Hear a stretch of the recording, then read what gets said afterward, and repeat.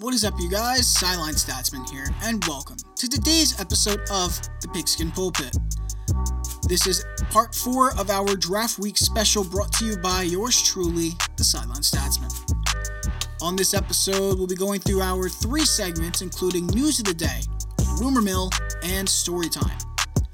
For our first segment, News of the Day, you will be hearing about Indianapolis signing free agent tight end Trey Burton and Percy Harvin's decision to come out of retirement after 4 years at the age of 31. In the Rumor Mill segment, you will hear about the Dolphins attempting to trade with the Lions to receive the number 3 overall pick, all while still holding on to their number 5 pick in the draft. Can they pull it off? And finally, for the story time segment, the main event, the Sebastian Janikowski story. We will be telling this story about 20 years ago when the Raiders decided to take him with their first round pick, as much of a surprise to everyone in the league. We're going to talk about what led up to that decision, why the decision was made, and how it really panned out for the Oakland Raiders in the long run. So, without further ado, let's get it started. Starting off here with our first story of the day. Percy Harvin is coming out of retirement. Yes, indeed. Percy Harvin, the wide receiver who is well known for playing on the Seattle Seahawks and the Buffalo Bills before his retirement back in 2016. He has decided to come out of retirement and play once again in the NFL. He retired at the age of 28 back in 2016 due to reasons where he had lost his energy that he once had when he was younger and when he first came in the league.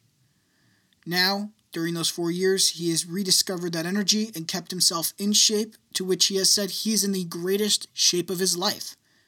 Being in the greatest shape of his life and fixing his mindset has led to his decision to come back.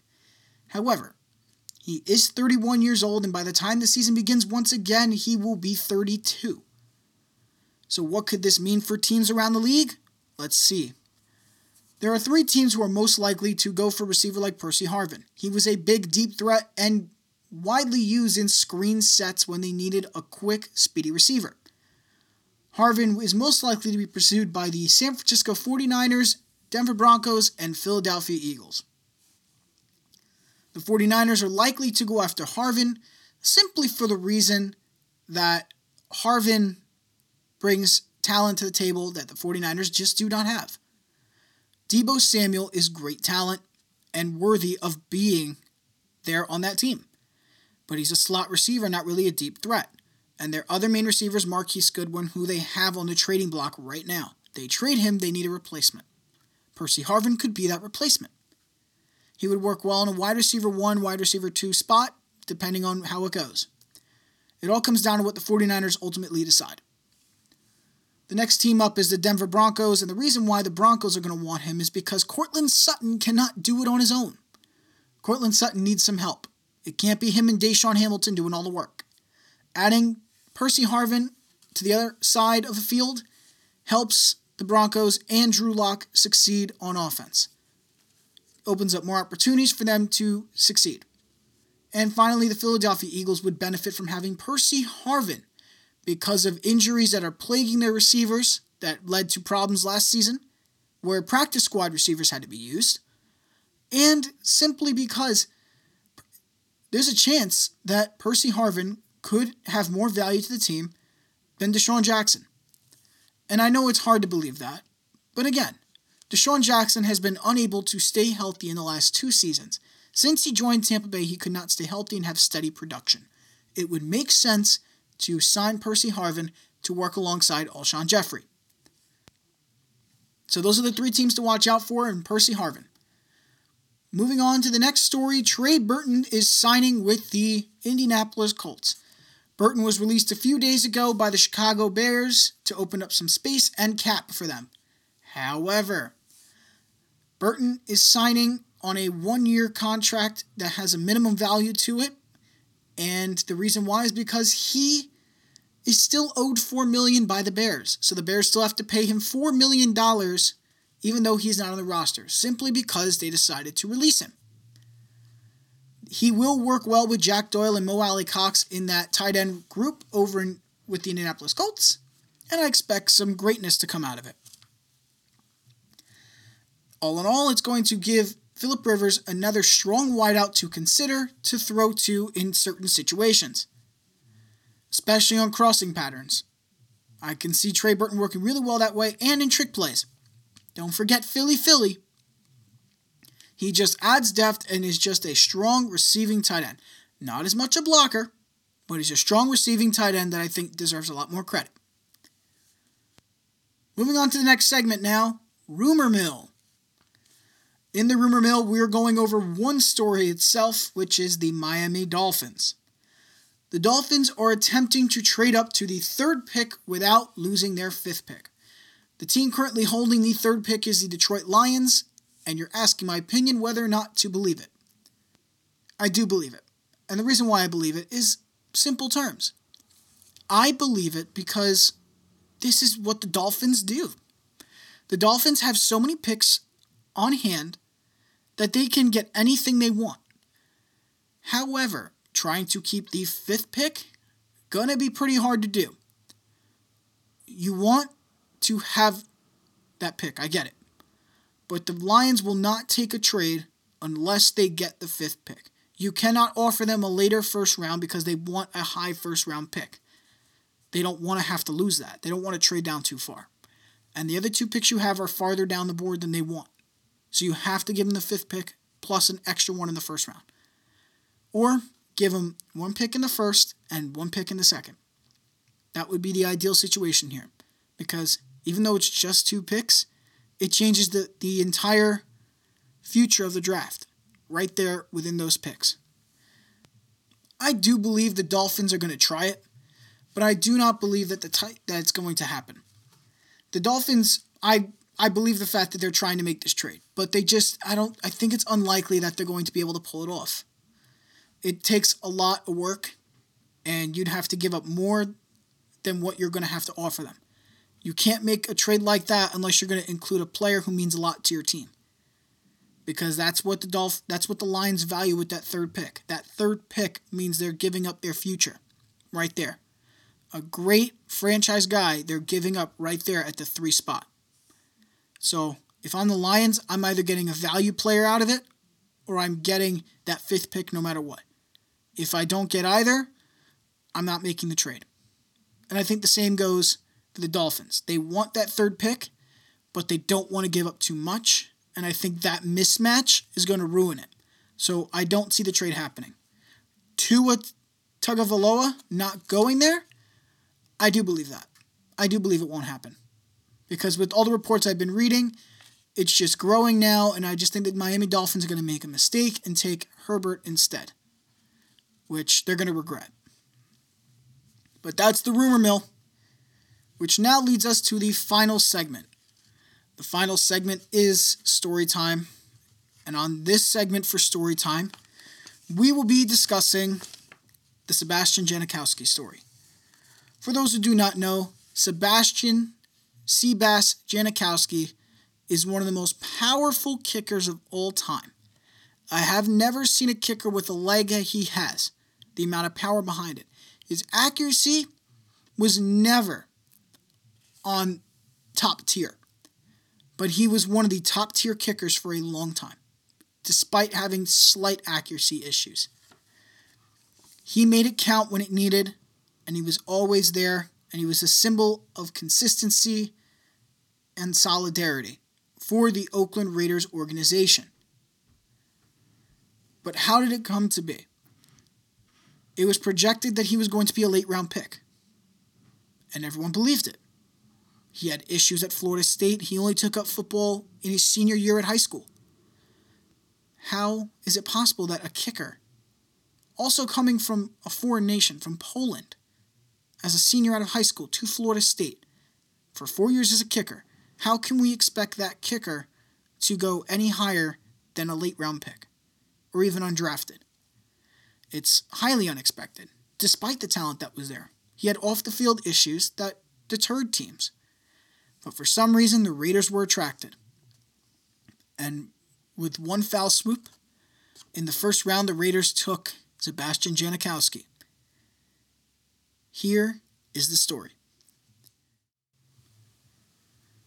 It was a breezy, cool Saturday in New York 20 years ago. The best NFL prospects gathered for the NFL draft. This is back in 2000. The biggest day of their football lives included LeVar Arrington, Chris Samuels, and Courtney Brown at Madison Square Garden. However, Sebastian Janikowski is nowhere near Madison Square Garden. He is at a golf and country club in Ormond Beach, Florida. The star kicker from Florida State, Janikowski, figures he'll be picked at some point, and he and his agent Paul Healy think Chicago is a team to pick him in the second round. The draft starts at noon, though, and with 10 minutes between every pick, everyone knows there's a marathon ahead. Janikowski's party is organized for late afternoon, so when Healy's phone rings in the middle of the first round, only a handful of people are in the room. Paul, it's Bruce Allen. Healy is stunned to hear the Oakland Raiders executive on the line. I want to talk to you a little bit about Sebastian, Allen says. No one could say that Janikowski's story wasn't compelling. Born in Poland, he became a soccer star as a kid and moved to the United States as a teenager because his dad lived in the U.S. after marrying an American woman. He turned down a contract to play pro soccer in South America after discovering football and took off on that fast rise from there. His talent was undeniable. Healy and Janikowski perk up. The Raiders have the next pick, but they're a little weary. It seems way too early, and even more, the Raiders aren't anywhere on their radar.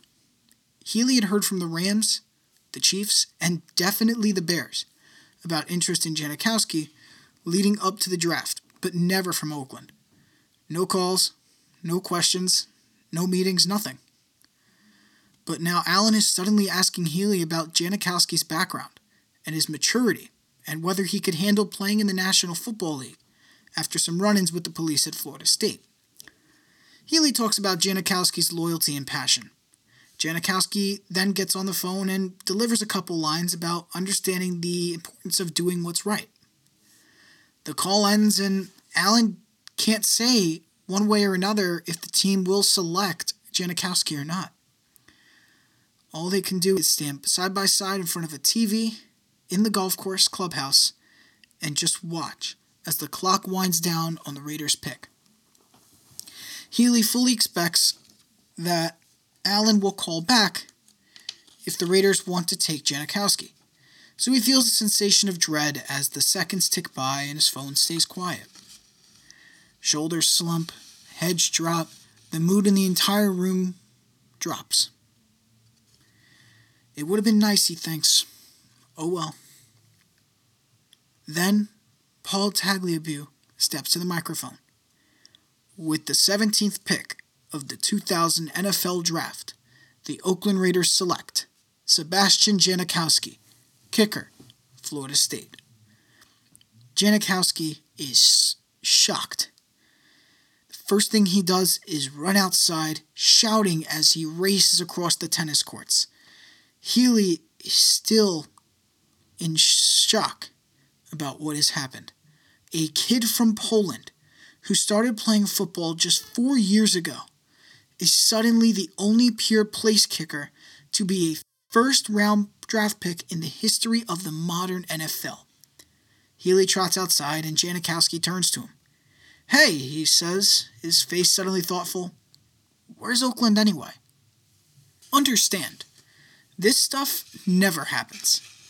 Throw a dart at a list of the 1,472 players selected in the first round since 1970, and there is a 22% chance that you're going to end up hitting a defensive lineman, a 17% chance you're going to hit a offensive lineman, and a 16% chance you're going to end up with a defensive back. Kickers? Well, according to ESPN stats and information, in the last 50 years, Janikowski joins 3 punters in making up the 1/4 of 1% of first-round picks, who were specialists. So for those of us who like to revel in sports eccentricities, the Raiders taking Janikowski first in 2000 is basically our Halley's Comet. Better still, for as bizarre as it was and for as many eye rolls as it caused, and has caused since, there is also this inescapable reality. They might have nailed it. Seriously, you can make a not altogether crazy argument that picking Janikowski was one of the best selections the Raiders have ever made. If nothing else, the murkiness of the pick's relative worth only burnishes it as an endearing curiosity, even 2 decades later. Was it a hit or a miss? A success or a total whiff? It's easy to say, for example, that Cleveland's choice of Courtney Brown with the number 1 pick that same year was a clear miss. He had just 17 sacks within 5 seasons and couldn't even stay on the field most of the time. But pinning a label on Janikowski as a first rounder is more difficult. And not because Janikowski wasn't a good player. He was. But because even the absolute greatest at his position just don't get drafted when he did. The Raiders have had issues with kicking for the last few years. At the time, John Kingdon, the director of scouting, even said everyone connected to the Raiders was legitimately frustrated by the team's kicking and had been for a while. In '97, Cole Ford made just 59% of his field goals for Oakland. In 1998, Greg Davis made only 63, and in 1999, Michael Husted made just 65% in 13 games and was benched for Joe Nedney, who finished the season for them. Off-the-field issues were the biggest concerns, though. Janikowski hadn't been given a long rope by Florida State coach Bobby Bowden, and the stories weren't hard to find. Missed curfews, bar fights, a charge for attempting to bribe a police officer who was arresting a friend, which left Janikowski facing the possibility of deportation, which he was later cleared of. Davis? Mr. Al Davis? Frankly, just wasn't that concerned. He was all in on Sebastian Janikowski, and the scouts were largely on board too. The only ones who weren't convinced were several of the team's coaches, in particular John Gruden, who had just finished his 2nd season in charge. He wanted to take Sylvester Morris, a wide receiver out of Jackson State. The coach also had some interest in Sean Alexander, the Alabama running back. It was a point of contention with John, absolutely, says Greg Papa, a confidant of Davis's, who was the team's play-by-play broadcaster from 1997 to 2017. He didn't want the kicker. He wanted the receiver. But look at it as the one area he could upgrade the team the most with one acquisition was kicker. It was in his mind for months. I don't think John really had a chance. It helped that Janikowski just felt like a Davis guy. Despite his relative newness to football, Janikowski's size at 6'1" and 260 pounds and his strength gave him the look of a kicking giant. He was a 2-time All-American at Florida State, won the award as the nation's top kicker in consecutive seasons, and had such pop that he became known for putting his kickoffs through the uprights at the back of the opposite end zone. Everything about Janikowski's rookie year, though, was tough. He showed up for his workouts after the draft unable to actually kick because he hurt his ankle playing pickup basketball. Once the season began, he missed 10 of his 32 field goal attempts. He also missed curfew in New Orleans before a game against the Saints, prompting Gruden to quip to Papa on the team bus that Janikowski is kicking for free today. The coach was finding the kicker his entire game check. Even getting Janikowski's contract done proved challenging. Healy recalls going to meeting Allen for their first negotiation about 6 weeks after the draft, and the two men sat down to talk at a sports bar near the Dallas airport. Suddenly, there was Janikowski's face on every TV screen in the place. He was known for epic nights out with teammates, famously needing stitches in 2001 after passing out and cutting his face at a nightclub. By the finish, after a couple of wake-up calls that included a DUI charge and the maturity that comes with marriage and children, he was both the kicker and a living, breathing piece of the Raiders' institutional memory. That is why Janikowski's case is an internet mainstay, debated over and over. He played 17 years for Oakland, but made just one Pro Bowl. He was never a first-team All-Pro, but was the league's most powerful kicker for years. He never led the league in make percentage, but according to Football Reference, he delivered more career value to the team that selected him than all but 10 other players picked in that 2000 first round. He also, and this is no small thing to overlook, became an absolute Raiders icon, a beloved figure for the NFL's most gloriously eccentric fan base, as it endured year after year after year of mediocre football.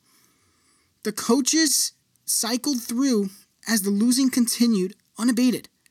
So what else could the fans do but root for the burly, brash kicker who was there through it all and became known for both the 70-yard blasts he routinely kicked during warm-ups and the extended evenings out that he enjoyed at local taverns.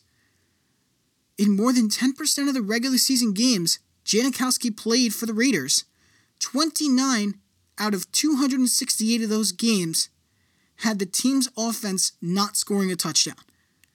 In 22 of those 29 games, Janikowski scored the Raiders' only points. So what, in the end, do we make of Janikowski, who played one season with Seattle in 2018 before retiring? In some ways, the argument about Janikowski isn't really about him at all. It is about how you feel about the notion that any kicker could ever be considered a first-round success. After all, however amazing a kicker is, he might be on the field for 150 or so of a team's snaps, but during any given season, an offensive lineman by comparison could participate in 8 times that many plays, increasing his value simply by sheer use. Was he worth passing on Shaun Alexander, who won an MVP? Or Chad Pennington, who went to the Jets right after him? Or, and this is definitely unfair, Tom Brady, who famously lasted until the 6th round himself? What if the Raiders had just stuck with Nedney, who went on to kick quite well in the NFL for 10 more seasons? These are the debates that never end, and in many ways, it couldn't matter less. Davis was happy with the pick, and Amy Trask, who was Oakland's chief executive from 1997 to 2013, says there is no doubt that the Raiders, writ large, were more than satisfied. You know what's funny, she says? My very vivid memory is that as the years went on, all of those coaches or anyone around the team who didn't like the pick when we made it were suddenly saying, "What a great pick we made." And I would always tell them, I don't remember you saying we back in 2000.